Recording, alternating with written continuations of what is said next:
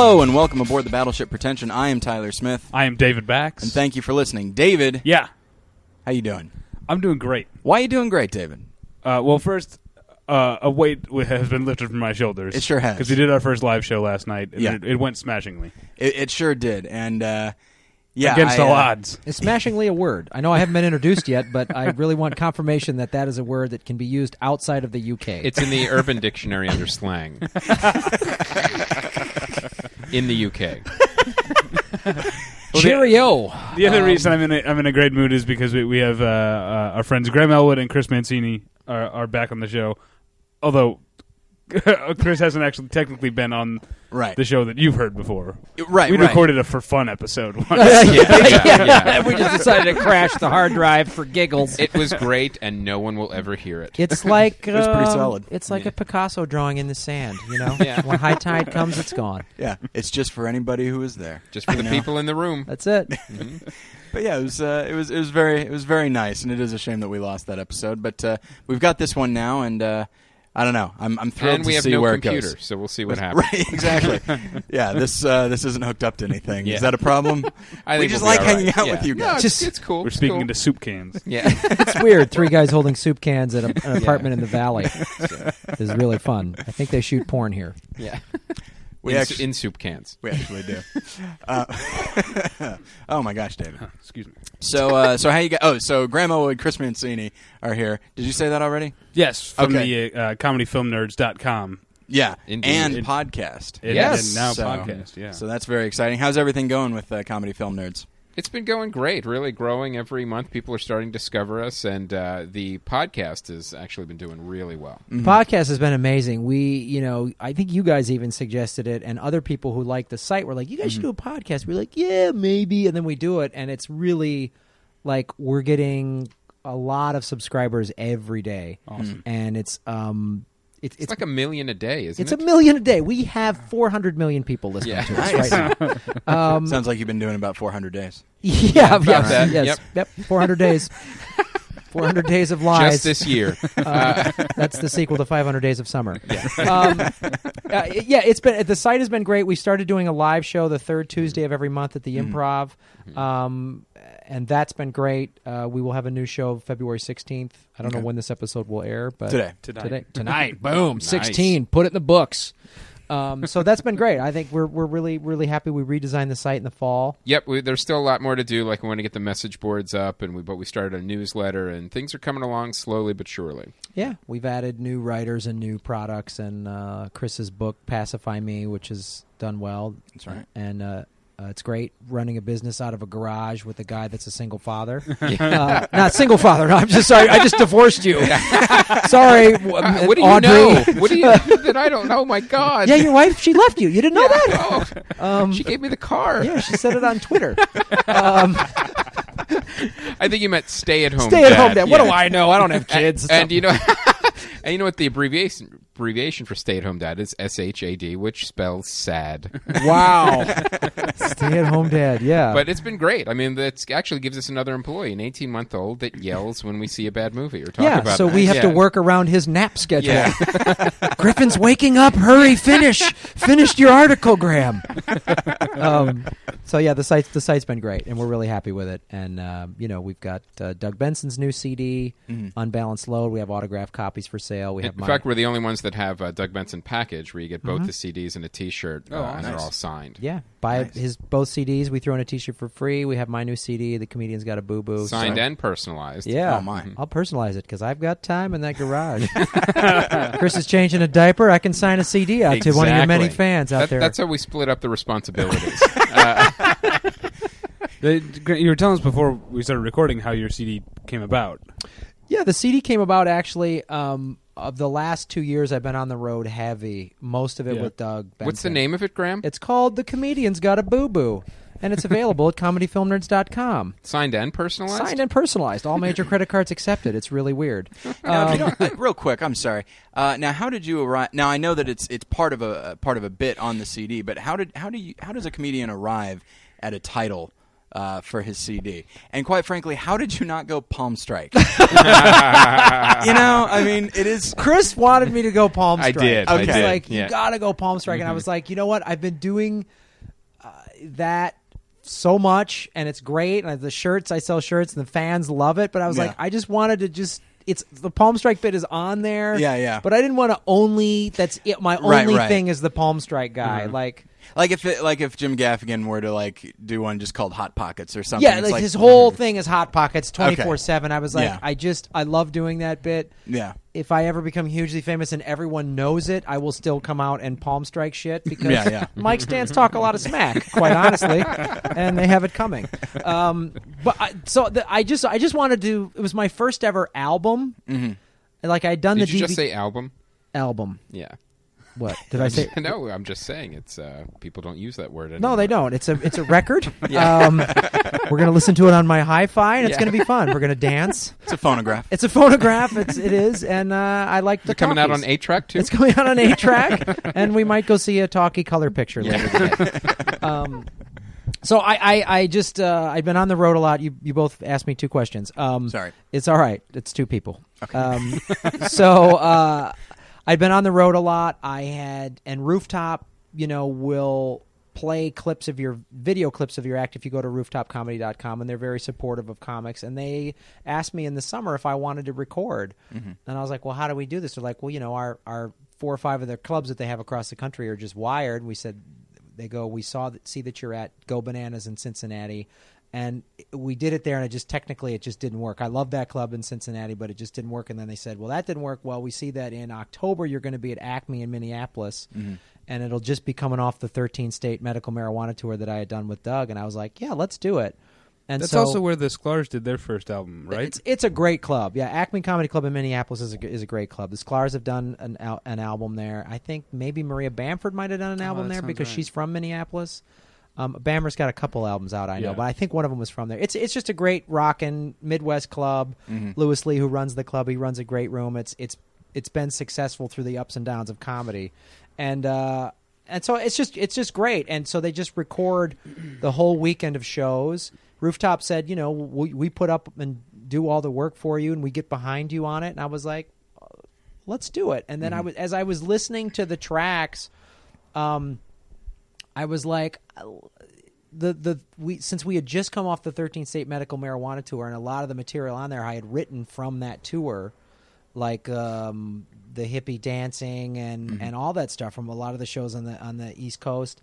I just was like, I kind of wanted to put that stamp on it, like that.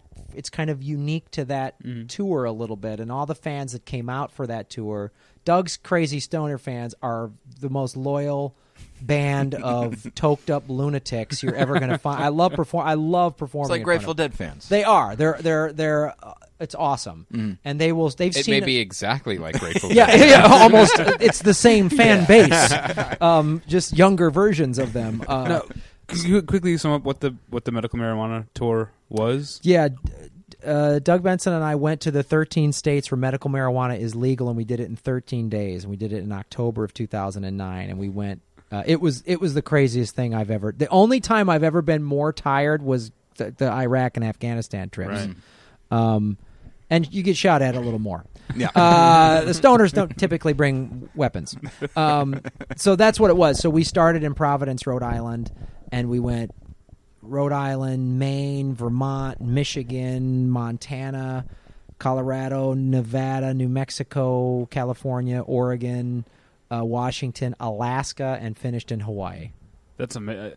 It was that nuts. You went Alaska to Hawaii. We went Alaska, then San Francisco, then Hawaii. It's I've heard that list of states, and there's a lot of states on there that you wouldn't expect to be like Montana, for example, is well. When you say medical marijuana, you're talking about if they have any type of legislation that where that's legal. It's not. Most of those states are not even close to where California is, where you have dispensaries and you just walk down Venice Beach and just go in there and have a quote doctor unquote give you a prescription for your ills for stress. Yeah, my eyelashes hurt. My ears are weird. This will help me sleep. Yeah, my hair feels dumb. Yeah. I lost my iPod. I lost my iPod. I just can't deal with it. Dude, smoke it out. Yeah. So some of those states, have like a lot more strict ways of getting the medical marijuana, but it's legal nonetheless. And I, while I don't smoke it, I think it should be legalized. Well, Doug Benson lives in California. What does that tell you? Yeah. So that's what the tour, and that's kind of, it just worked out perfectly for the album, and that's where I came up with the Comedians Got a Boo Boo, because they're going to get palm striked enough. And hello, sequel title? Sequel title, Palm Strike Returns. That's what the next CD is going to be And then called. after that, Revenge of Palm Strike. Son of Palm Strike. Yep. Strike harder. Palm Strike. Strike harder. Palm Strike Forever. Palm Strike Forever. Beneath Palm Strike. Palm Strike the Reckoning. Palm Strike the Reckoning. 2 palm strikes for Sister Sarah. Yeah. Well, we could do that for an hour, actually. Yeah, you could. You could literally just continue. Did anybody Palm Strike the Evolution? Yeah, Towering Palm Strike. Yeah. I'm thinking of 70s movies. Palm Strike Now. A Palm Strike Now or something. I mean, that's a real stretch. Well, that actually Close is Encounters of the Palm Strike. The Palm Strike Father. Yeah. that actually, it kind of brings up my. Oh my! What is that? I don't know. It's going fine up You're top. I'm not sure what that Are we going to lose another episode, you guys? Let's take a break. Not Okay. a break, but let's stop, save, and continue. Okay. All right. And we're back? Okay. Okay. Ooh, all right. What a great sponsor. Wow. I would buy that product. They're amazing. They're good stuff. That's great. I don't even work for those people. I will now. What was I going to... Oh, yeah. That actually, it reminds me of a game that my friends and I like to play, which is to take movie subtitles and pair them... Not subtitles like, like a foreign film, and then pair them with a different title. And, like, one of my favorites is... like The Odd Couple 2, Rise of the Machines, because it really, all of a sudden, like, whoa, Felix and Oscar are in serious trouble now. Well, and just, yeah. I don't know. It's Julie and Julia 2, Pig in the City. Oh, that's amazing. Yeah, it's a fun game to play. Is there an app for that? Yeah, there's got to be. There's got to be a way to trademark that. Yeah, there's a lot of games that I enjoy playing. David and I, when we lived together, we wouldn't announce that we were playing it, but it's what I've started to call the Get Everything Wrong game, where I will say, it's like, oh, you know who I really like? I really like that Harrison Ford. And then David would say something like I'm a big fan of his cars. He's great. And it's like, no, you're talking about, Toyota or whatever. And then you just go back and forth, just constantly misinterpreting what the person has said, and do it for about 15 minutes. So, Boy, that sounds like a great fun. It's hilarious. I enjoy it immensely. Because Out of that 15 minutes, and I'm going to ask Dave this. Okay, go ahead. How long does it take before it gets tedious? It never gets... Yeah. Never. We're in a haunted house. I don't know if you can hear the squeaking door. That is not the first time that comparison has been made. Really? To Outstanding. that door. But, We're doing a podcast. Okay, so I guess we can get into the topic now. Let's get into it, shall we? All right. The topic is haunted houses. The Others. That's all I care about. That's a great movie. All right. Well, last time we had you guys on the show, the Lost episode. Right. It was not about Lost. It was Right. about. Or it was about was it? summer movies. What's that? Yeah. Or was it? Yeah. Yeah, it was summer movies. We talked about how it was the summer of the Independent. I remember that conversation. Yeah. And we've got another sort of topical episode this time. On Tuesday, the Academy Award nominees were announced, and we're going to discuss them. We're going to really get inside the Academy Award nominees, see what makes them Really tick. get inside their heads. Yeah. Yeah. But before we do We're that, rich elitist assholes. Speaking of the Academy Award be nominations, friend of the show, Greg Helvey, has been nominated for Best Independent... No, best live action independent feature. That's weird. Best live action short for his film Kavi. So Yeah, congratulations to Greg. Greg. Yeah. Good Well for done, Greg. sir. Thank Yeah. you. Nice work, So- Greg. What's it about? It is about a family in India that are slaves, basically. I love comedies. It is a comedy in the Life is Beautiful tradition. Oh, really? No, not at all. It's a heavy drama, but it's very good. It's not heavy-handed, and it's about 20 minutes long, and we highly recommend it. So go to kavithemovie.com and find out more about it, or go back and listen to our episode with Greg. So it's good stuff. I will just say this: I know we were just making fun of the Academy, and the Academy can be elitist and all this other. But the one thing that they do, I will not the one thing they do a lot of good things. In all honesty, is this live action short, animated short. I mean, they really short films have a life and a home at the Oscars, which other award shows could care less about. Yeah. And I think that's a really cool thing, that this guy who no one's ever heard of in a movie no one's ever heard of is going to get some press, and people are going to watch it, and they're going to go to his website, kavithemovie.com, and watch it, because that stuff needs to be out there. People need to know about it. Well, in previous years, I mean, I honestly was one of those people who would be like, why are they showing these at the Oscars? I mean, no one has seen them. No one cares about them. But it's just and then with, once I knew someone who was possibly going to be, you come to realize that, well, this is important because these are talented filmmakers who are getting national exposure now. And they're the next generation of filmmakers. They really are. And Greg, I went over to his house on Tuesday, the day of the nominations, and he was just on the phone all day. He'd gotten calls from agents for the first time. And absolutely, or gotten calls returned. Exactly. Right. And so it really does make a difference. And if you were to drop them from the ceremony themselves, there's not going to be as much exposure, and so you might not get the opportunities that you would otherwise. And ultimately, the Academy Awards are about the art of filmmaking in all of its forms. I don't know if you guys knew this, but it used to be, and it may still be this way too. Even for a live action short, you couldn't submit a tape. You had to submit a film print to actually be considered for a live action short. They changed that rule a couple of years ago, but I remember when I had a movie Hit Clown, and it was qualified for Academy Award screenings, you had to send the entire film print to the Academy. So they screened all of even the short films on film. I mean, that's how strict they were about films. But now, of course, with digital filmmaking and stuff, they relaxed that rule a little bit. But it's they take it seriously, which is good. I mean, even with the short subjects. So hopefully that won't change when they I'm like, 10 best pictures, what's next? Well, cut out the shorts. I hope that doesn't happen. Yeah, I hope they won't. I was going to say that the recognition of the short categories, it's one of the few instances where the Academy doesn't pander to what they think people want. Right. Which is a shorter show. And a shorter show, and a lot more Sandra Bullock. More Sandra Bullock this year, please. Yeah. But a shorter show with films that we've all seen, and of course with short films, no one has seen them. Right. Except maybe in Los Angeles, festival goers. Yeah. And the great thing about it too, as Chris and I are both short filmmakers, they're bringing that.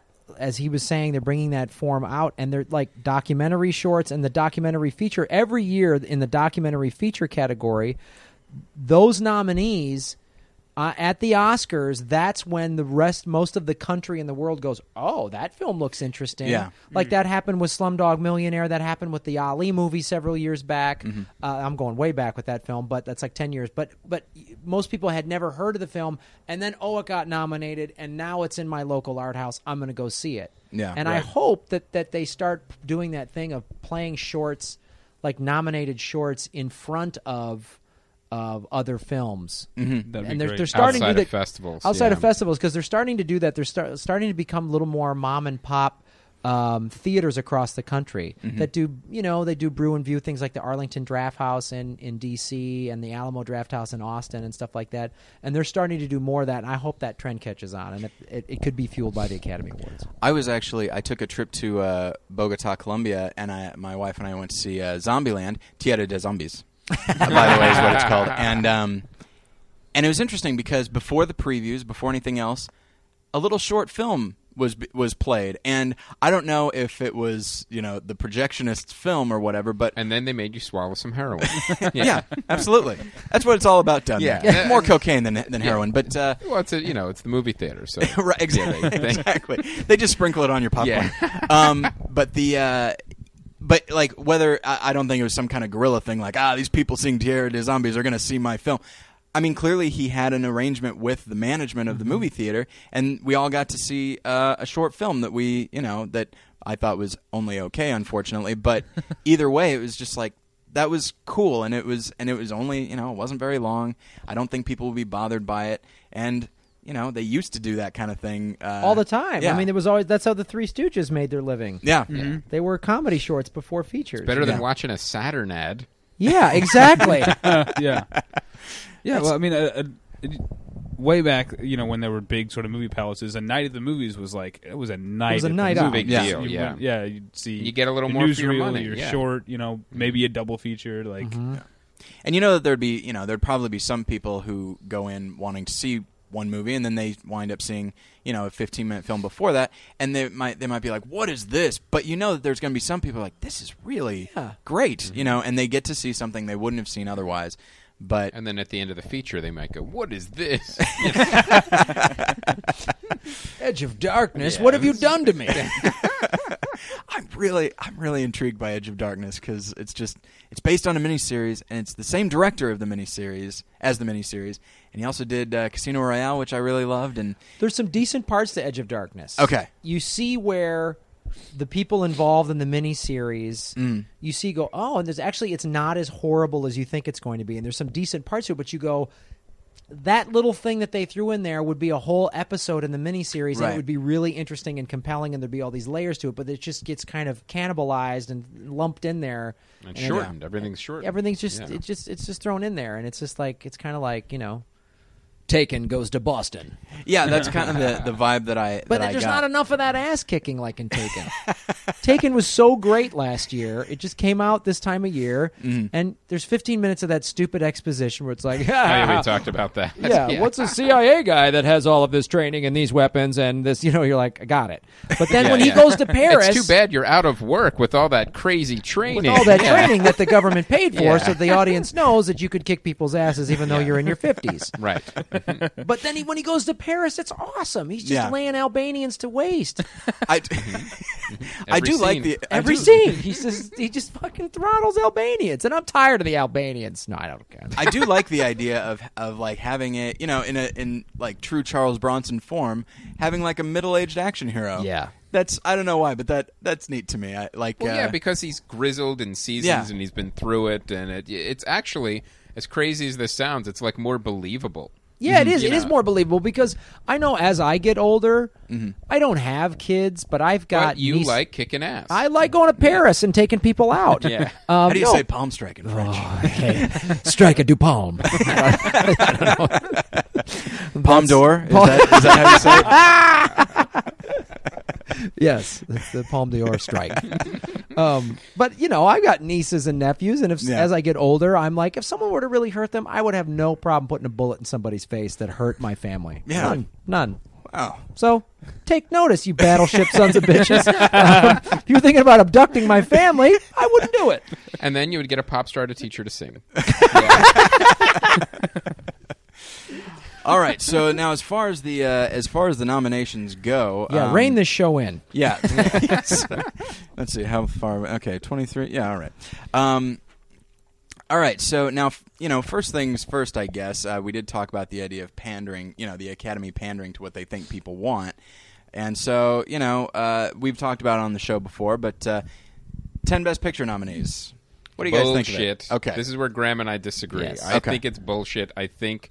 It's like, all right, well, now it's hard enough to find 5 really good movies for the year, and now we're going to open it up to 10, and look at the list. There's 5 you could eliminate instantly. Yeah. I mean, I think it's what it is. It's a deal with the studios to create 5 more marketing campaigns to get more people in to see movies. Yeah. I don't even think it's pandering as much to the audience that's watching the Academy Awards. It's pandering to the studios so they can make more money on their shitty films.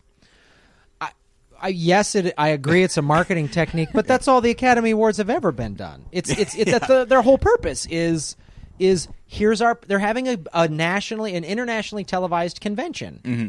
Here's all our new products, like Amway. Like honestly, really. I don't say that in a derogatory sense. Right. It's a business. I mean, and whether you're any movie, The Hurt Locker or Paul Blart Mall Cop, they're selling popcorn. Yeah. That's what those movies are doing. They're selling popcorn. So I personally, I don't have a problem with that. And last year, 2008, to me was the year I wish they would have started, because that was such an amazing year. And that year is the Batman probably would have been Dark nominated. Knight would have been nominated, man. And so. that would have gotten the Academy's snobbery at it's not a real movie, it's a superhero. Like that would have helped them overcome that. Yeah. And they could have started to go, wow, this is like comic books in and of themselves, as we all as nerds know, the graphic novel is an adult art form. It's an adult medium, and Dark Knight the movie showed the mainstream movie-going audience this is the adult art form. A crime drama with superheroes. It's a crime drama with superheroes, and the layers of a superhero character, which is obviously why Watchmen was such an amazing graphic novel and a decent film. So that's where Chris and I disagree. I don't have a problem with the marketing. So of it. instead of starting with that, what actually would have been a good place to start with 10 nominees. Instead, now, since we're starting with a movie with cartoon blue people in it. That's how it gets expanded to 10. I think if there were only five, Avatar still would have been nominated. Jim Cameron and his machine and the money that he makes. And, that was a pure business decision. Well, what else are we going to put in besides Avatar? Right. That's what they were thinking. If there would have been for three, Best if they would have cut it down to 3, he would have got in there. Right. You know what I mean? Like, I think you're right. I agree with you, Graham, that I'm not bothered by the 10 nominees, but Suck it, Chris. Yeah, well, all right. I agree with you, Chris. See, Tyler, damn it. Right down the middle. And Battleship Nerd tag team cage match. I'm glad that something like District 9 got nominated, although it's not one of my favorite films of the year. It's good, but it wasn't great. The only thing that bothers me is that there's still no real respect for comedy. There's no The Hangover, and there's no In the Loop, which are... That's a huge... honestly... Maybe we need a comedy section. I think they've been talking about that for years. I think they Right. should finally just do it, because that is... And in this digital age, the silver screen snobbery at the small screen needs to really... We need to put that in check. That needs to stop. Golden Globes has a section for the Golden comedy. Globes has a section. And that's a respected awards show. That with a bunch of drunks. Yeah. Yeah, and The Hangover won the Golden Globe. And honestly, if they should do a comedy section, because then it can... So then you'd have to rename Best Picture, but it's just Best Drama. Best Drama. Make it Best Drama and Best Comedy. But here's my... Because I've thought of that, and I feel like that would almost ghettoize comedy, because then it would be like, all right, so here's Best Comedy... And now here's the real award, Best Drama, which is usually the attitude with the Golden Globes. But there's no other way to get them in there. There's no other way to... I mean, honestly, comedy is ghettoized immediately. Yeah. Because just listen to this show. It's a joke. Seriously, come on. This show is horrible. Yeah. I honestly, that's a battle. You're just banging your head. I'm here to tell you, as a comedian, it's true. Yeah. People are always going to be, well, he's not an artist. He works in nightclubs where they sell drinks. Okay, You know what? Sean Penn, amazing actor. He could not do he couldn't do it. He could not go on a stage and do it. He could not make people laugh. He couldn't do it. And I could play a queer guy that's trying to run for city council. I mean, how hard is that? You know what I mean? Come on, everybody vote for me. Boom, Oscar. No, I'm just, you know what I mean? Though, because comedy makes people laugh, it doesn't make people cry. Well, it goes back to the roots. It's still considered vaudeville. It's like instead of theater. I mean, when you look at drama, theater, Broadway and stuff, when you look at comedy, vaudeville, Three Stooges, Pies in the Face. And I think there's that subconscious thinking still in the 100-year-old Academy Award exactly voters that were there during vaudeville, and I think Ted Healy is still voting. It's crazy to me, because you're right that they think that, but In the Loop is just as much about serious stuff as did it have jokes in it, or District 9 even. If it had jokes in it, then and what they will do is they'll take a comedy that and I'm blanking on an example right now, but they'll take I'm sure someone will chime in with one, but they'll take a comedy that has a serious tone in it, and they'll go, "Wow, what a great drama!" Yeah, Sideways. Sure. Pardon? Sideways. And Cannonball Run. Cannonball Run is one of the more socially relevant movies that's ever been made. It's up there with Freddy Got Fingered. Well, it's like Up in the Air. It was originally supposed to be a drama. They made it into a comedy. Then when it was starting getting Oscar buzz, well, now it's a dramedy. Yeah. It's all labels. You know what I mean? Like, and this is where I agree with you in the having a comedy section would put comedy at the kids' table. Mm-hmm. But right now, they're not even allowed in the dining hall. Right. There's no table at all. There's no table at all. Yeah. And Up in the Air, it's funny. There's funny stuff in there. And it has, if it has any sort of poignant drama to it, well, then it's not a comedy. Like, the comedy just immediately gets negated. Yeah. It's like the comedy is part of it. Yeah. Mm-hmm. And if art is, reflections and opinions about the human condition, if I can talk in really broad terms here, laughing is part of it. Yeah. You know what I mean? Like, right? I mean, I hate to sound all like after school special, like, there's a silver lining in everything. Let's hug. But I don't know. I could talk about that for hours. It's really close to my heart. So, well, it seems like there has to be a certain, I don't know. It's like a sliding scale, I guess. It can because I think Goodfellas is one of the funniest movies of the '90s. Yes, exactly. There's hilarious shit in that movie. Yeah, but because it falls in the right place on that scale between drama and comedy. If you have some violence or a couple poignant moments, then it's okay. Well, it can be funny, except for those.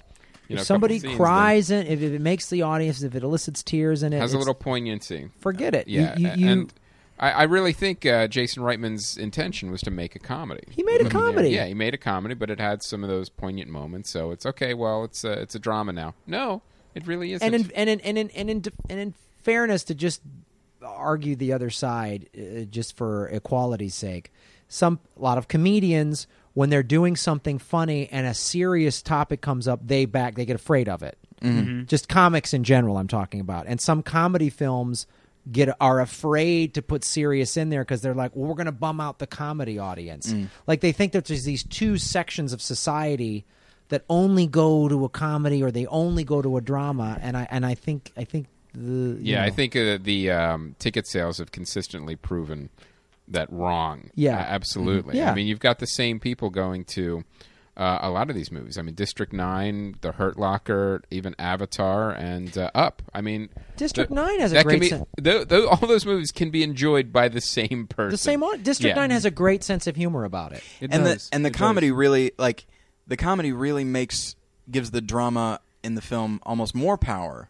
If it was just straight drama, I mean, it's one of the reasons why movies like Sideways and About Schmidt. I didn't realize. I just thought those are by the same director. But the reason that those films work so much for me and Up in the Air is that they approximate life a lot better, because very few people's lives are just frowns all the time, nor are they just a barrel of laughs. And the comedy really makes the drama work, and then the drama, can make the comedy so much more cathartic. That's why it's called comedy relief. Yeah. That's actually the term. I mean, Shakespeare knew that. Yeah. You've got heavy scenes in Macbeth and Hamlet, but you've always got those goofy, kind of funny characters to lighten it a little bit, because you want it to be, in a drama, you need it to be a roller coaster. You can't have it intense for an hour and a half. You'll get people crazy. So it has to go up and down like a roller coaster. Release the tension, build it up. Release the tension, build it up. I mean, honestly, we talked about this earlier. I mean, Milk,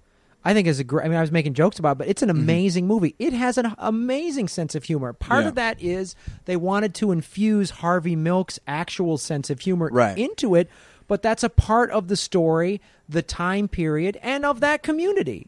The gay community has pretty good sense of humor about themselves. You know what I mean? And that really came across in that film. And it's obviously a drama because it's the heavy shit that goes down in it.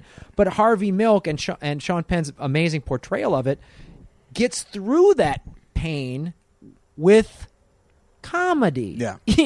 That's the comic relief we're talking about, and yet it's completely negated. Yeah. And I think if they did have a comedy, like a best comedy film, it might be ghettoized at first, but look at Up, this year. Yeah. That's what people said when they when they introduced the animated feature, they're like, well, now an animated feature is never going to get nominated for Best Picture. Yeah. And it's only the second time it's ever happened. Yeah. The first one was Beauty and the Beast. Yeah, but it took a while, but it's... And it wouldn't be there if there were only 5. Right. That's. I think that's also part of the problem. And it is a comedy. It is a comedy. It's not a drama. I mean, it has a couple poignant, dramatic parts. Very to it. poignant. Though.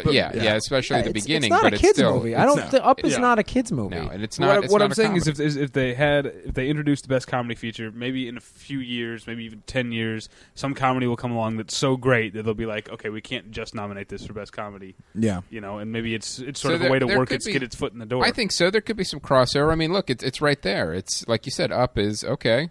Animated. Wait, it's not an animated feature film. Yeah, it is. Yeah, it's there it is. Yeah, it's yeah. at the bottom. It's animated feature film and Best Picture. So you could, like Graham was saying, it's a foot in the door. I mean, if you at least are at the kids' table, then you can kind of sneak your way into the adult table for a chicken leg. Yeah. And keep stealing keep food. the metaphor going. Yeah. Stealing food is great. And maybe a roll with some butter. Sure, coleslaw. Yeah. I mean, whatever you want. You know what I mean? Sometimes they prepackage the sides. You can put them in your bag. No, I think that's it. Once they get in, then that'll help the Academy to start to see that the comedy film, a well-made comedy film, has a legitimate place and is a legitimate art form. Yeah. Comedy is an art form, and most people cannot do it, and so therefore it needs to be recognized. Now I will Hear. just to play devil's advocate again, I guess. At the same time, how many really great comedies are made in a year? Like Not many. if Less you than have 5. Less than 5. Yes. And so you're going to get. But this year has been great. In my opinion, The Hangover, In the Loop, and Cloudy with a Chance of Meatballs are all seriously hilarious. And Cloudy awesome. with a Chance Here's of the thing, Meatballs too. is- I mean, you're also talking about studio comedies. I mean, there's a ton of indie comedies that get made that play festivals, and Well, you know some what? of them If are you really had good. if you had the category this year, you could put 500 Days of Summer. Yeah, in. yeah. Yep. You know what I mean? Even Summerland. You could put do, too. Summerland in Yep. there. You know what I mean? You could put some. You could fill it You mean with Adventureland? Adventureland. Adventureland, yes. Yeah. Oh yeah. Actually, you could probably fill it with just summer movies. Yeah, I mean, Yeah. but Because that's where a lot of them get released. but those the comedies. quirky, independent, Yeah. like Adventureland and 500 Days of Summer, those quirky, independent comedies. But not Youth in Revolt. That was a piece of shit. Yeah. Yeah. And it's a 2010 film. Yeah. Oh, that's, So did it? I thought it was 2009. no, it got pushed back to Oh, January. that's right. Of Nice, course. because Yeah. it sucked. Yeah.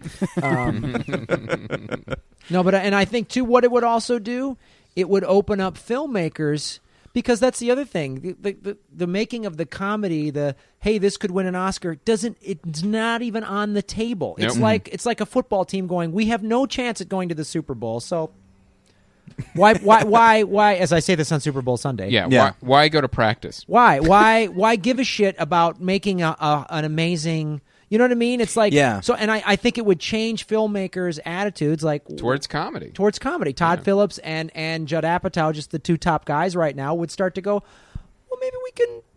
It doesn't all have to be jokey joke. Maybe we can. You know what I mean? We can. I don't know. I'm just saying, as a possibility, I think that would happen. Maybe I'm wrong. Actually, Observe and Report was a great Which I dark- still haven't seen, and it's a everyone great- says I'll love it. It's a great dark comedy. Yeah. That was something that could go into the comedy section. No. I don't know if the sort of stodgy Academy people are ever gonna.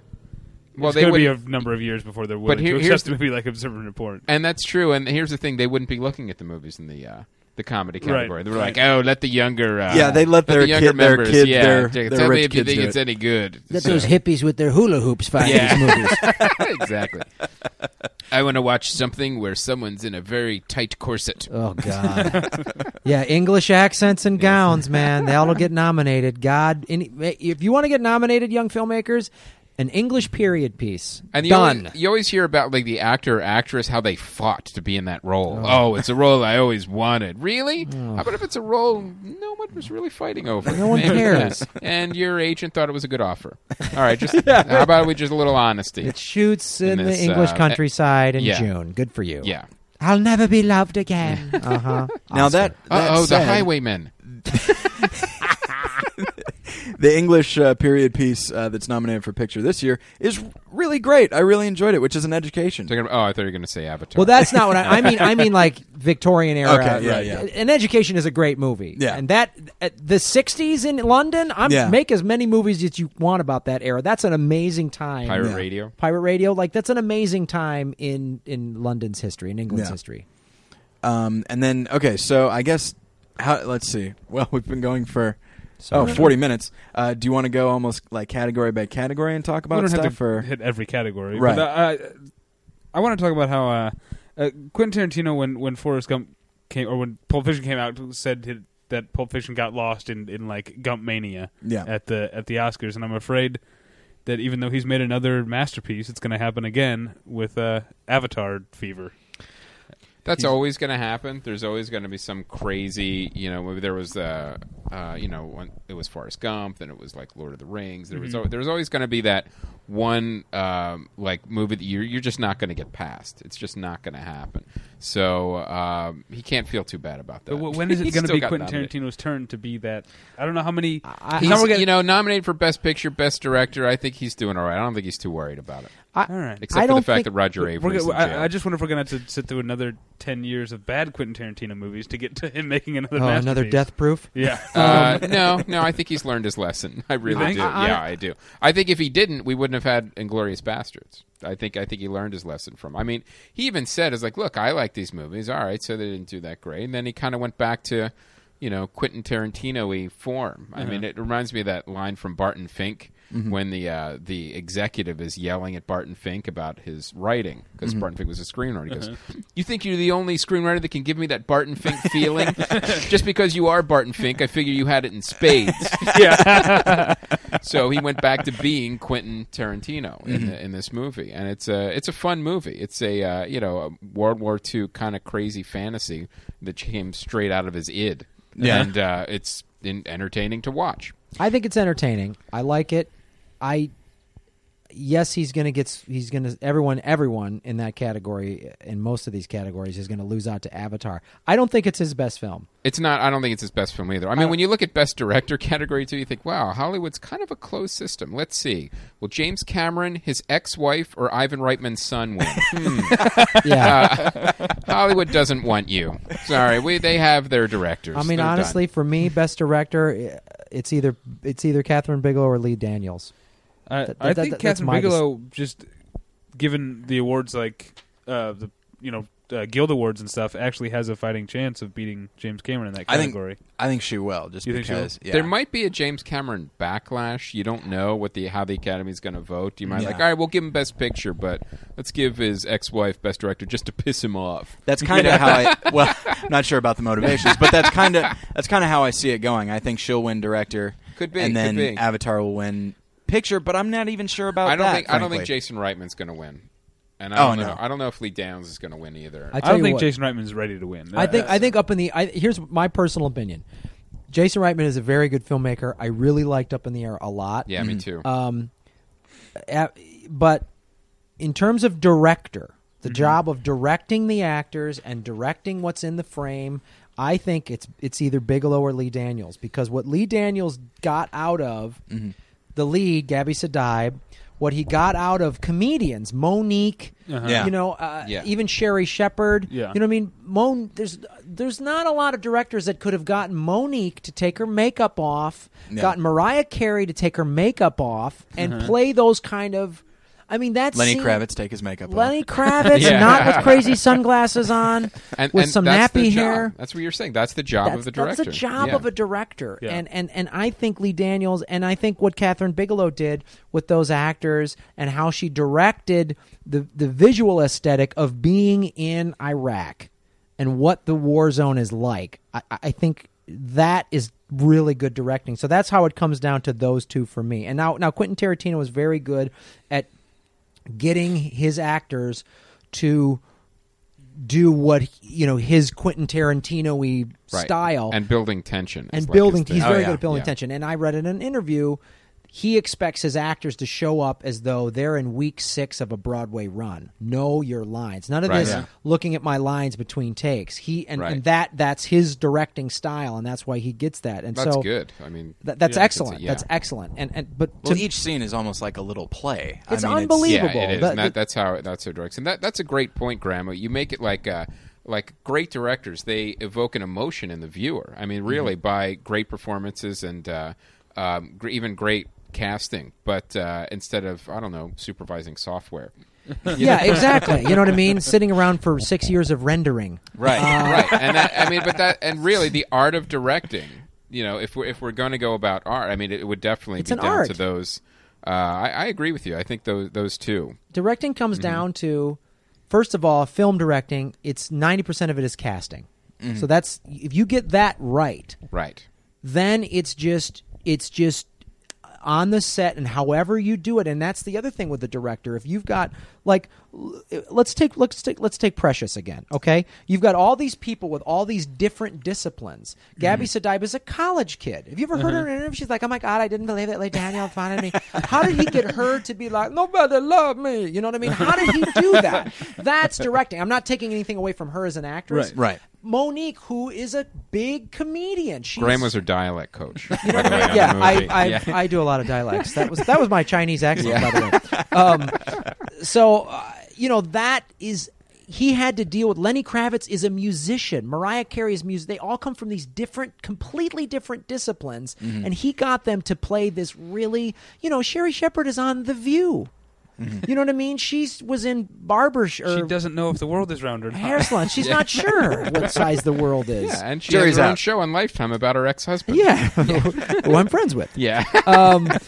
So how did he do that? That's Lee Daniels' art as a director, and that's Catherine Bigelow's art as a director, and that is that category, and that's why. And I think Jason Reitman. I think the best thing about Up in the Air for me is the promise that it shows. I think we're going to see some awesome Jason Reitman films in the future. That's what I'd say. He just keeps getting better. He's not quite there yet. Up in the Air was his like Lost in Translation. You really look at it like that, where it's like it really shows promise for you watch that director. Exactly. You go, man, this guy's going to really start clocking in some amazing films. Yeah. You know? And I think Up in the Air is an amazing film, and I think you see a very steady director's hand in it. But at the same time, I think for as long as I've been like following the Oscars, screenplay has always been the bone that you throw to something that you're not going to give anything else, really. So like I think Quentin Tarantino is going to win original screenplay. It'll also get supporting actor, but and then I think adapted screenplay will go to Jason Reitman because I don't see anything else that'll probably beat it. But at the same time, it's just, what was that? In the Loop. I don't think so, because In the Loop's not up for anything else, and I think Up in the Air they're like, wow, what a great movie. We're not going to give it anything else, but that's a good script, so here you go. And so, and because he was one of the people that wrote it, then it is for him specifically, and so I think. Yeah, I think that's probably going to be the only thing that Up in the Air gets is adapted screenplay. And yeah, I think Quentin Tarantino will wind up winning another screenplay Oscar. All right, best actor. I've not seen Crazy Heart, but I think it'll be Jeff Bridges. Oh, you haven't seen it? It's great. Have you guys seen it? I liked it a lot. I think Jeff Bridges is amazing. I think he's very deserving of this Best Actor award. The movie on the whole, a couple times, like it grabbed my heart and then let go. Like there was a couple scenes where I felt like it's not as gritty. It didn't feel like an independent film. It felt like Hollywood is going to New Mexico to try to make a cowboy movie. A couple of times. Overall, I liked it. I would either, to me, it's, and I think everyone in this category, Best Actor category, is worthy of it. Yeah, it's a solid category. It's a solid. Morgan Freeman's amazing. I didn't see a single man. I was, I guess, surprised given the buzz going in that I kind of thought Woody Harrelson for The Messenger was going get the nomination. Supporting. He's Best Supporting Actor. Oh, yeah. I see. Yeah, okay. Read your own list. I didn't make this list. No, I was just kidding. But was he at the Golden Globes? Was he nominated for supporting or for I don't remember if he was nominated at all for the Golden Globes, but in the Screen Actors Guild, he was up for supporting. Yeah. Okay. So. All right. I don't know my way around the Oscar ballot. Sorry about that. Way to prep for the show, pal. I I think you guys are right. I think Jeff Bridges will take it. Yeah, because he's never won. I mean, he got like a standing ovation at the Golden Globes, and that doesn't happen very often. It's because everybody likes him, and he's just a really great actor. He's a great actor, and I think this will kind of be his Paul Newman Color of Money. Yeah.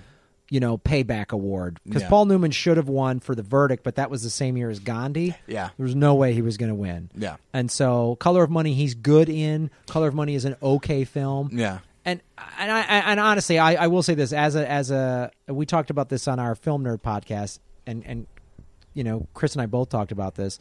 As a guy that's traveled around and done shitty gigs, he captured that perfectly, man. I mean that character, he really did it. It's just the movie on the whole. I just felt like I was watching Tender Mercies 2010. Yeah, and it's produced by Robert Duvall. I'm like, are you Max Sledge? Did you just come on board to? Maybe it is like Color of Money. Maybe he plays Maybe Max he Sledge, wanted to basically. he wanted to make a sequel.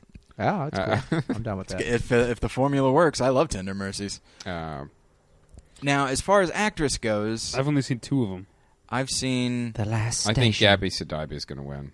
You think so? Yeah, I do. I think people think Sandra Bullock's going to win just because she's very, let's use the word popular right now. Okay. But I think Gabby's going to pull it out. I think this is my cynicism about the Academy Awards is going to play into my decision here. I think it'll be either Meryl Streep or Sandra Bullock, because as you say, Sandra Bullock, this is like her, this is her her Erin year. Brockovich. Yeah. And then Meryl Streep, she's won, and she's like, This is her Demolition Man. Yeah. Well, it's like Lightning will strike twice. This is her My Cousin Vinny. Yeah. This is really.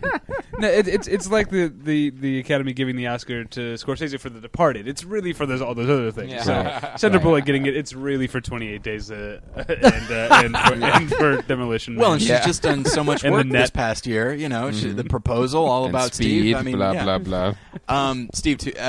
Steve 2 Cruise Control. Yeah. Speed 2 Cruise Control is what I meant to say. all about Steve too. Cruise Control. Yeah. Steve's on cruise control. But I actually think it'll wind up going to Meryl Streep, because she just keeps being nominated and losing to somebody else who hasn't won. But she hasn't won since Sophie's Choice, and so I think her performance in Julia and Julia is really amazing. Meryl Because Streep's an amazing actress. Yeah. And I think that's why she won't get it. Oh, okay. Usually it's the amazing actress that people know and love and know she's an amazing actress, because it's like it doesn't create any almost like surprise or buzz for them to win. So I always think it's like people don't vote for her just because, well, everyone knows she's a great actress. Why does she need the award? So they vote for somebody else. And I think every year that she doesn't win just keeps adding up to a year when finally it's just like, all right, look, I know we all know she's won before, but it's been a while, and we can't keep slapping her in the face like this. Yeah, she's been nominated more than any other actress. Is that what it is? Like, I think she surpassed Katharine Hepburn as far as nominations go. Yeah. And so I think it'll be, I think it's between her and Bullock. I would certainly like to see Meryl Streep get it, because just the thing that I've been saying is, like, if ever there has been a license to overact, it's when you play Julia Child, and she doesn't. She captures kind of the essence, but like I would compare it, as strange as it sounds, to Philip Seymour Hoffman and Capote. Right. That guy is kind of a caricature of a person. But, the Academy may still be mad over Mamma Mia. So you never know. Maybe or it's complicated. It's complicated. Oh my goodness. Well, let me ask you guys this question about Best Actress. Okay. Who's Helen Mirren? What does The Last Station mean? Yeah. That's the Last Station of the Cross. She's the what's her name's Tolstoy's wife. Tolstoy's wife. Yes.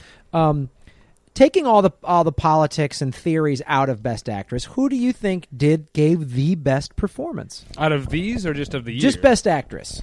Out of that category. Carey Mulligan's like I said, really I only great. saw Has two anyone of in them. this I'd have room to go seen Carey every Mulligan. one of those movies? No. Yeah. All right. False question. Well, of the based on two the I've movies seen, you've Carey sort of Mulligan. maybe seen.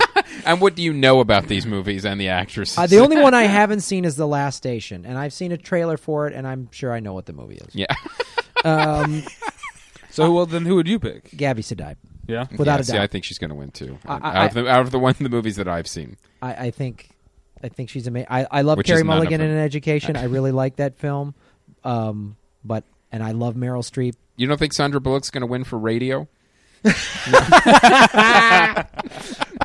Or as Jackie Cation said on our podcast, she got nominated just because it's the first movie where she didn't bump into something and go with her Suzanne Summers snort. She bumped into racism. Oh, yeah. And you know what? It bumped back. And she bumped into my heart. Yeah.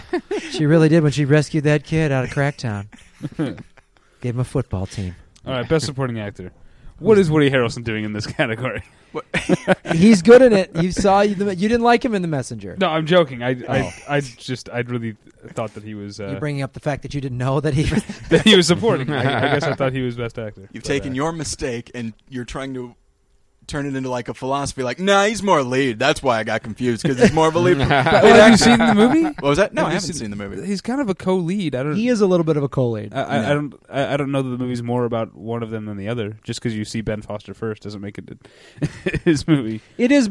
You do see more of Ben Foster's life than you see of Woody Harrelson's life. I think there's right. no co-lead section, my friends. Yeah. I mean, it's a thin support. But he is just like a half notch below Ben Foster. When I think about it, I think you're right. But maybe the reason I was thinking that way is I was more interested in the Woody Harrelson character and then his story. If you're a mentor, you're not a lead. That's right. Any movie. If you're a mentor, you're not a lead. Yeah. Gandalf, Obi-Wan. Yeah, anything. And that's no one knows more of that than Liam Neeson. Half his movies he's played, he's a mentor. Yeah. Batman, Star Wars, blah, blah, blah. You're always teaching somebody in that accent. Yeah. Yeah, gangs and everything. Yeah, I will say that for supporting actor, if I was Matt Damon, Woody Harrelson, Christopher Plummer, or Stanley Tucci, I would be so relaxed at the Oscars because I don't think you got to worry about making a speech. Christoph Waltz is going to win. It's like the surest thing of the night. This list you printed out says Christopher Waltz. Oh, does it? Yeah. Well, I'm sure Christoph is short for Christopher. Well, on this side of the pond, it's Christopher. That's how we're going to do it, okay? He did a great job, I think so. The other thing that I liked about it was an unexpected performance. No one went into Inglourious Bastards when it first came out going, I heard the performance by Christopher Waltz as the Nazi is fantastic. Yeah. It came out of nowhere and it surprised people, and it was great because he put so many layers and nuances into that character. It was something that is good when you look at Academy Awards because it's something we haven't seen before. And he and Quentin Tarantino both deserve Oscars just for being able to pull off that thing with the giant pipe in the first scene. Because it's insane and ridiculous, but they made it work. He deserves it if for no other reason than because he manages to make you laugh and terrify you at the same time. Those like long speeches that he gives with the milk and the rat speech are ha ha ha ha ha. Yeah, they're crazy, funny, disturbing. It's funny, but if you were in the room, you would like, this guy's awesome, but I really want to leave. Yeah, right. and the listeners won't be able to see this, but to me, like one of the biggest laughs is when he's talking to the actress and he wants to see her foot, and he just goes. Points to his leg, and it's kind of adorable, but you also know like she's about to die. And it's and just the fact that he could be that within 30 seconds, and actually not even within 30 seconds, he could be funny and scary at the exact same time. Mm-hmm. It was really amazing. Now, as far as let's see, that's the thing about Nazis. Gotta watch out for them. Man, that movie, The Great Dictator, was terrifying. So supporting actress, I think Monique's going to get it, and probably deservedly, although Anna Kendrick was also great. She was great, but I don't think she's best supporting actress great. I mean, not when you look at, like, Monique. What the hell is 9 doing anywhere on this page? Seriously. Is it up for art direction? I bet it is. Oh, God. Let's see. Art direction. 9? Oh. Yeah, there we go. I'd like to see that marketing document. All right, it's a musical Fellini remake. How could we not find an audience for that? But it was successful on Broadway. Yeah, it will not work on film. Well, and just in general, it's like, it's like 8.5, a film all about this guy he's just really conflicted and he really... Everything's like a lot of mistresses. A lot of mistresses. Everything's a non-starter. So why not? Let's make a musical, the most definitive of all genres. Let's make a musical about this guy's inability to do things, and it just made no sense to me. I'm sure it was popular on Broadway, but anything that's a big spectacle can be. Yeah. But yeah, I'm kind of. I wasn't interested in 9 when I first saw the trailer, and then when the reviews started coming, I'm like, okay, good. Now I don't have to see this. And then and it just got largely shut out of the Oscars, which is kind of exciting. I saw it because I was on the road doing shows and had nothing to do during the day, and that wasted my time. You're like, oh man, I could have stared at a wall for free. I could have stayed in the Marriott near the freeway instead of being tortured. But you got to see Fergie. I mean, everyone else in the category I like too. Vera, she's good. Maggie, everyone else is good. I agree. I go Monique. I think she gave the best performance. Vera Farmiga is really great in that movie. Just like it's such a subtle, it's such a comfortable lived-in performance. Although I think they could have used a body double that looked maybe something like her at all, instead of like here's a 40-year-old woman who's had 2 kids and. Okay, we're going to use a 22-year-old stripper for a body double. Now, spoilers, we don't know at the time that she's had 2 children. So maybe they... No, in real life, she's had okay, yeah. All right, I got you. Wow. Jesus, what a nerd. Man. Spoiler alert. Well... It's a big deal at the end of Up in the Air. It's a bit of a twist. Comes to her house. It is now. Hey, you guys, you're new to the podcasting world. You will be so conscious of spoilers, all right? Because people are going to give you so much crap about it. I say spoilers. We already got crap life. About stereo versus mono on our Sorry. iTunes review. We fixed it. Took away a star. Yeah. I can't talk with I can't talk about a movie in life with my friends without saying spoiler first. I'm like, oh man, these internet people have me trained pretty well. Yeah. So we already talked, or Tyler, you already talked a bit about the screenplay categories. Anybody else have any thoughts? Oh, the screenplay category? Both of them. Yeah, I want to give Up a little credit here for original screenplay because it's very rare that you see a movie that's supposed to be a kids movie written and the 2 protagonists are old men. And I really think that deserves a little credit for original screenplay. I mean, I think the category is pretty good. I was happy to see Avatar wasn't in here. Yeah. Inglourious Bastards was also really if Avatar creative, was in there, that would be treason. That would be horrible. Hurt Locker is really good. But I want to say something about adapted screenplay. If you look at the nominees in here, it's An Education, In the Loop, Precious, Up in the Air. They're all based on books. Mm-hmm. But when you have District 9... Well, In the Loop is based on a TV series, on a TV series. Right. Okay. Did I just deflate your... No, because... Spoiler alert. Yeah, spoiler alert. There's TVs out there. District 9, does it really deserve to be an adapted or original? District 9's based on a short film. So if it's the same kind of medium, is it really based? It's essentially a longer and the version same writer. It's not based on some other. Yeah. So I wonder, did it get shortchanged a little bit, or is it good because it could sneak into the adapted screenplay section for District 9? I really, honestly, I like all of these selections. They're all good films. They're all good scripts. I agree with you that District 9 should probably be an original. Mm-hmm. And I think District 9, I thought it was one of the better sci-fi movies I've ever seen. Oh, absolutely. I loved it. It's like everything but science... the part where, like for 10 minutes, it just turns into a first-person shooter video game. Is that spoiler alert?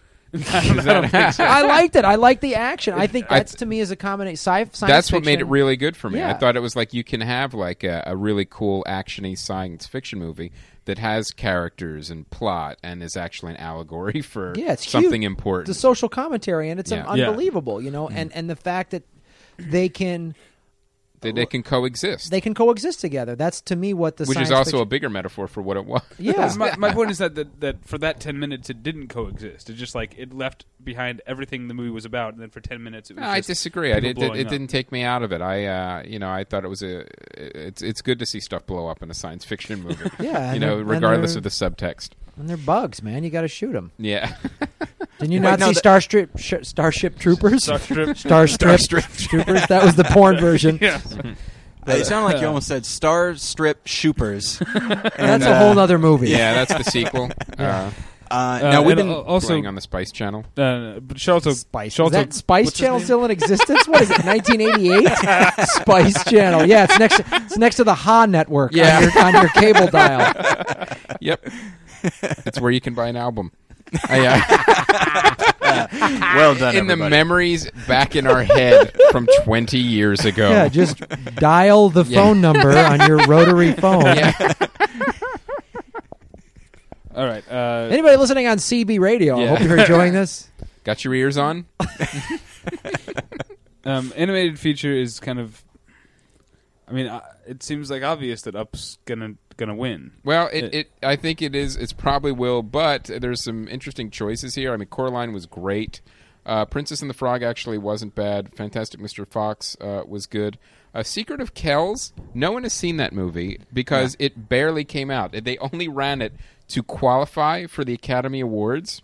So it played in, like, I think New York or LA for a couple of days, and they sent screeners to Academy members. That's all they did, and it got nominated for the animated feature film. Well, that's what they did with The Messenger. I mean, The Messenger... Well, no, The Messenger had a limited release. I mean, this was literally 2 or 3 days just to qualify for the screening, and that was it. And the thing about the animated feature film, really, there aren't that many animated feature films released every year. I mean, when you look at this category, it's probably a smaller category for the animated feature films that weren't nominated for an Academy Award. I mean, it's kind of a good category. If you want to get an Academy Award nomination, make an animated feature film because your chances are pretty good you're going to be nominated. Well, I think... then why isn't Avatar in there?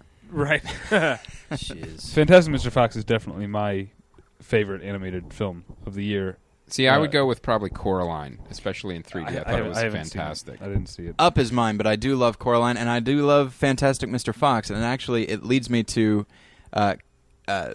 reference something that we talked about earlier, like if comedy had its own category. And I think, Graham, you talked about the idea that if it had its own category, it might inspire people to make better comedies. And I think ever since the invention of the animated category, I think animated films have gotten better. I would agree with that. Yeah. I think it's a combination of the category and the fact that Pixar is out there. Well, and they make money too. Yeah, they make money, but Pixar's kind of their motivation is Oscar. Yeah, so they're writing scripts. Yep, and they're making good movies. That are about making good movies because that category exists. If that category didn't exist, I don't think Pixar, their technology would still be out there and cool. But I don't think script-wise and story-wise they would be gunning as hard as they are. Now, you might have had a few more A Bug's Life kind of thing. Well, the thing that's great about this category this year, too, I don't know if you noticed it, but there's 3 different animation mediums in here. Yeah. Which never happens. I mean, that's really cool. There's 2D old school, there's stop motion, and computer. Yeah. So and then Coraline, which is a mixture of stop motion and computer. Yes. Yeah.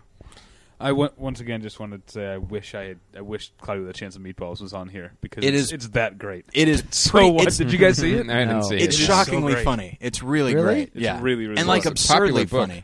Yeah, it does not owe a lot to the book, but it's very absurdly funny in moments, and David is not being hyperbolic here. It's really they managed good. to use Mr. T as a voice without making it a big sort of ironic, oh, this is Mr. T joke. Wow, really? Yeah, it's just Mr. T, and he's funny. Yeah, good for him. But okay, well, I guess we've been going for over an hour, David. So I think we got to start wrapping it up. Well, is there anything big that? You guys want to talk about? I just saying I'm good to see another Wallace and Gromit short on animated short. Yeah. Matter of Loaf and Death. Good to see they're still making them. Yeah. That was it. Okay. my like neck and neck picks for cinematography for my favorite are 2 wildly different films, which is the Harry Potter movie and The Hurt Locker. I can't tell which of those I like the cinematography better in because they're so polar opposites of the type of cinematography you can see. I'm old school, man. I think Catherine Bigelow. I don't know the name of her cinematographer, but the cinematography in The Hurt Locker is just old school, really amazing camera work that puts you inside that suit, puts you inside that bomb detonation team, puts you inside Baghdad, and what is going on in these guys' heads for that job. In that environment, and I think cinematography. I think it's. See, I would give Avatar some props in this category too, just because of the technology and the 3D. Where that's the first time I've ever seen a 3D movie when it hit me, where like, oh my god, I feel like I'm in this movie, especially at the beginning. So technically, I was impressed with that cinematography. But is that more of a function of cinematography? I mean, for a movie like Avatar, is that more a function of cinematography or visual effects? That's a great question because it's never been brought up before. Yeah. I think it's a combination. It's mostly visual effects, but it's also how the camera works and how the camera sees. Yeah. So I think there's some crossover. Yeah. Yeah, Hurt Locker is just such a consistently suspenseful film that, a movie that just keeps you like so tense all the time. I mean, it's a function.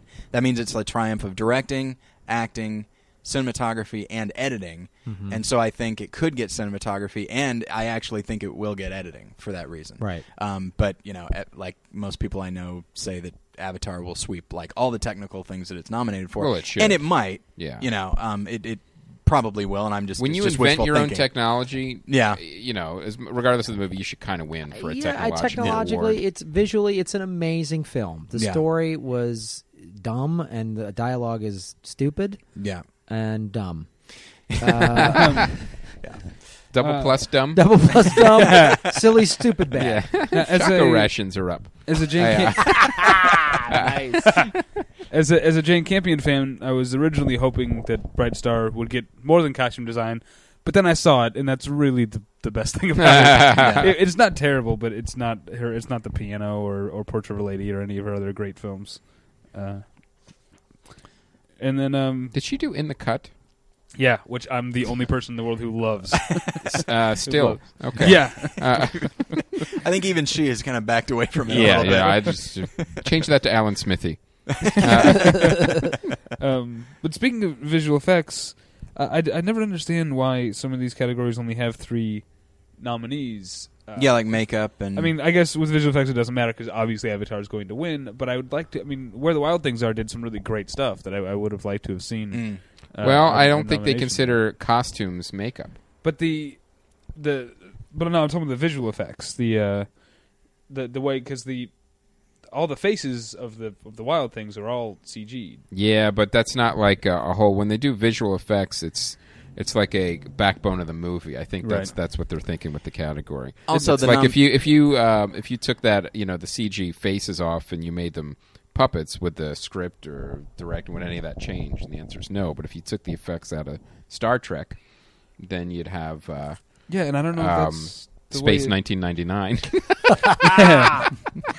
I don't know if that's the way it should be, though. I think, the effects aren't the backbone of the story and plot of Where the Wild Things Are, but you wouldn't have the emotional resonance without them, Well, and I think with so many of the technical Oscars, I think you can take the word best and replace it with most. Like most visual effects usually is what gets it, and with editing, that's usually the case too. No, because 2012 isn't up there. That's right. That's true. Yeah, well, fair enough. Actually, I'm surprised that's not up there now that I'm looking at it. Yeah, this was a good special effects year, though. So, and I think it's just like, movies that, whatever someone might think of Avatar's story, it's still a fairly compelling film. And so it's just like, we have movies that we can actually that are good. We can nominate for visual effects. Thank God. We don't have to nominate. We don't have to nominate Transformers or 2012. So. Oh, hello, sound mixing, Transformers, Revenge of the Phone. I was interning at a small company that had some hand in the first Transformers and the second one, and I was interning there when the Oscar nominations came out, and so and we would listen in on the producers' calls with his knowledge. We weren't criminals, and we stole his bank account information, but but we didn't listen. It's fine, I was an intern. I wasn't getting paid, so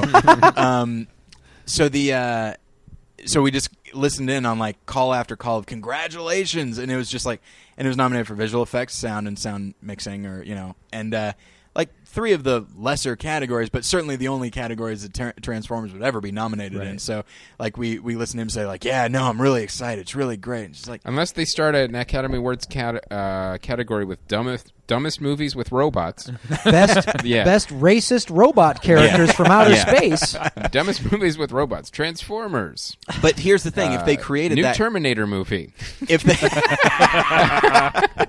they created that category, though, all the movies with racist robots would start to really try and make better racist robots. Sure. That's what you would try to do.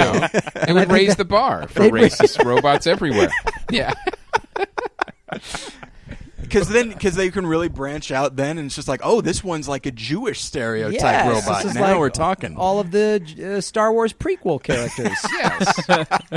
Yes. Here's the robot who wants to get rich. That's great. This is the robot that runs a bank on Mos Eisley. Yeah. He's kind of stingy with money. Yeah. Oh, my. Okay, well, I think was there anything else that anybody really wanted to get to before we wrap up here? I think we touched on all of them. We did pretty. Covered a lot. Yeah, like I said, just in general, The Messenger is a good film. Mm-hmm. We should take these home. Yeah, we should definitely take these home. Go right ahead. Yeah. And yeah, I mean, The Messenger. To me, The Hurt Locker is the best film to come out. I know this isn't saying that much because not that many movies have come out about the wars in Iraq and Afghanistan, but The Hurt Locker is the best movie to come out about that thus far.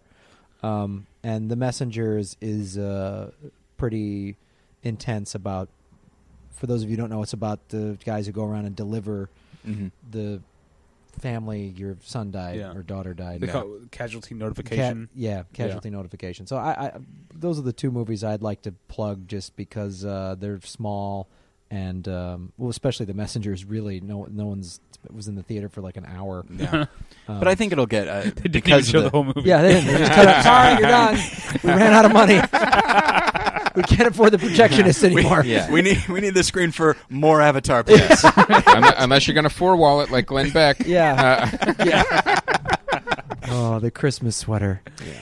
Did you guys go to that? No, busy. There's a great review on our site about how insane Glenn Beck is. Dave Anthony did it. Our new reviewer, Dave Anthony, went and saw it. He took the hit, and man, he excellent analysis. That's all we can say.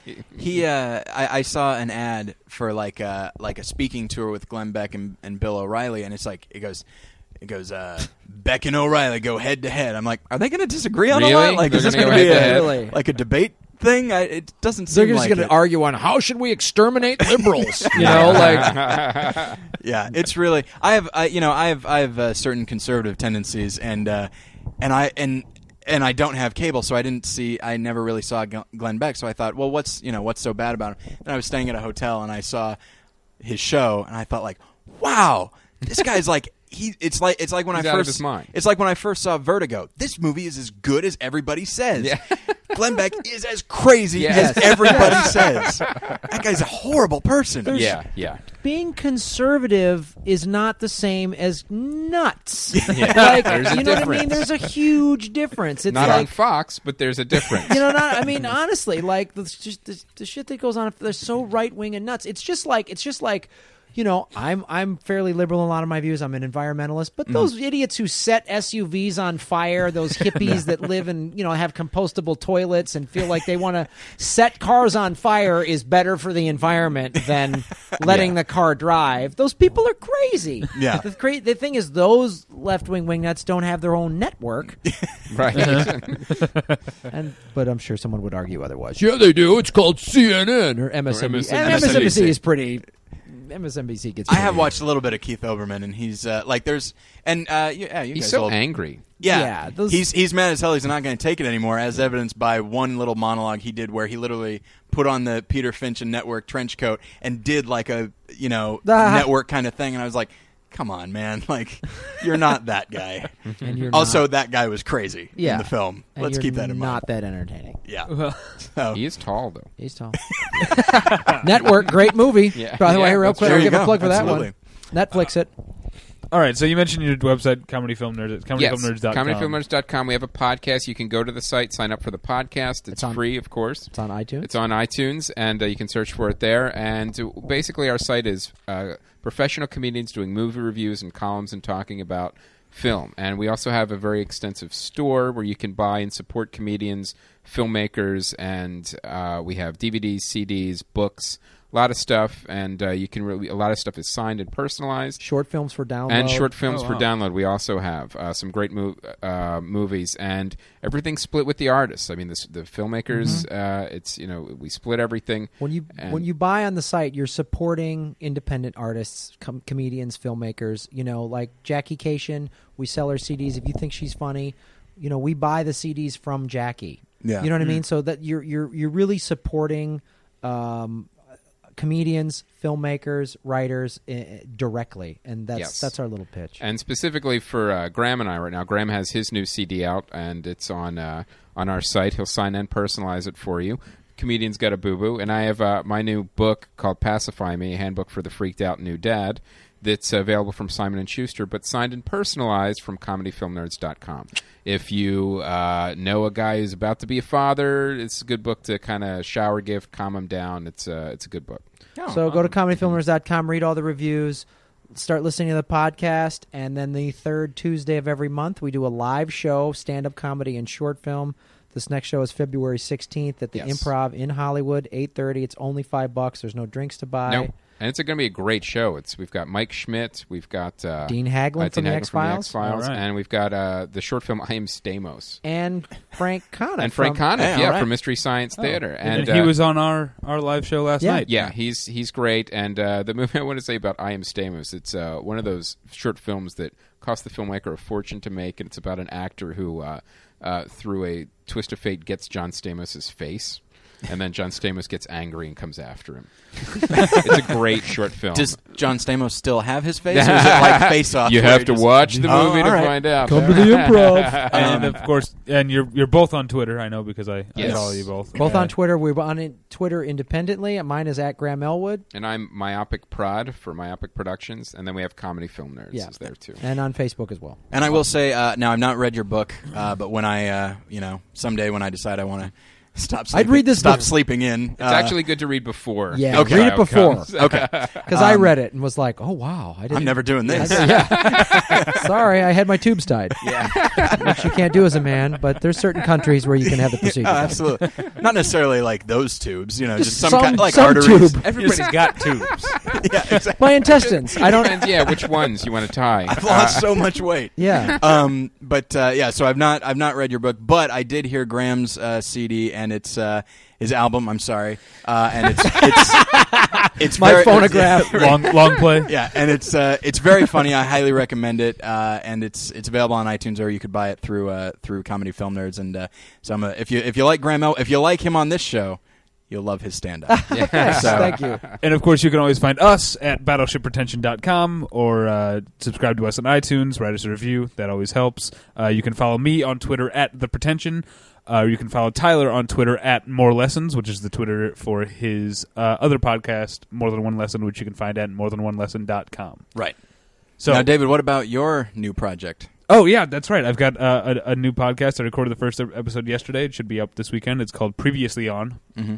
And it's a look back at the week in television, both on and off the screen. Yeah. And you can follow us on Twitter. That's me and my friend Sean at Previously On Show. That's show with no W. So. Oh, all right. Thanks for listening. Oh, show. Show. Yeah. Previously on show. And thanks for listening. Yeah, we'll get you next time. Bye. Bye.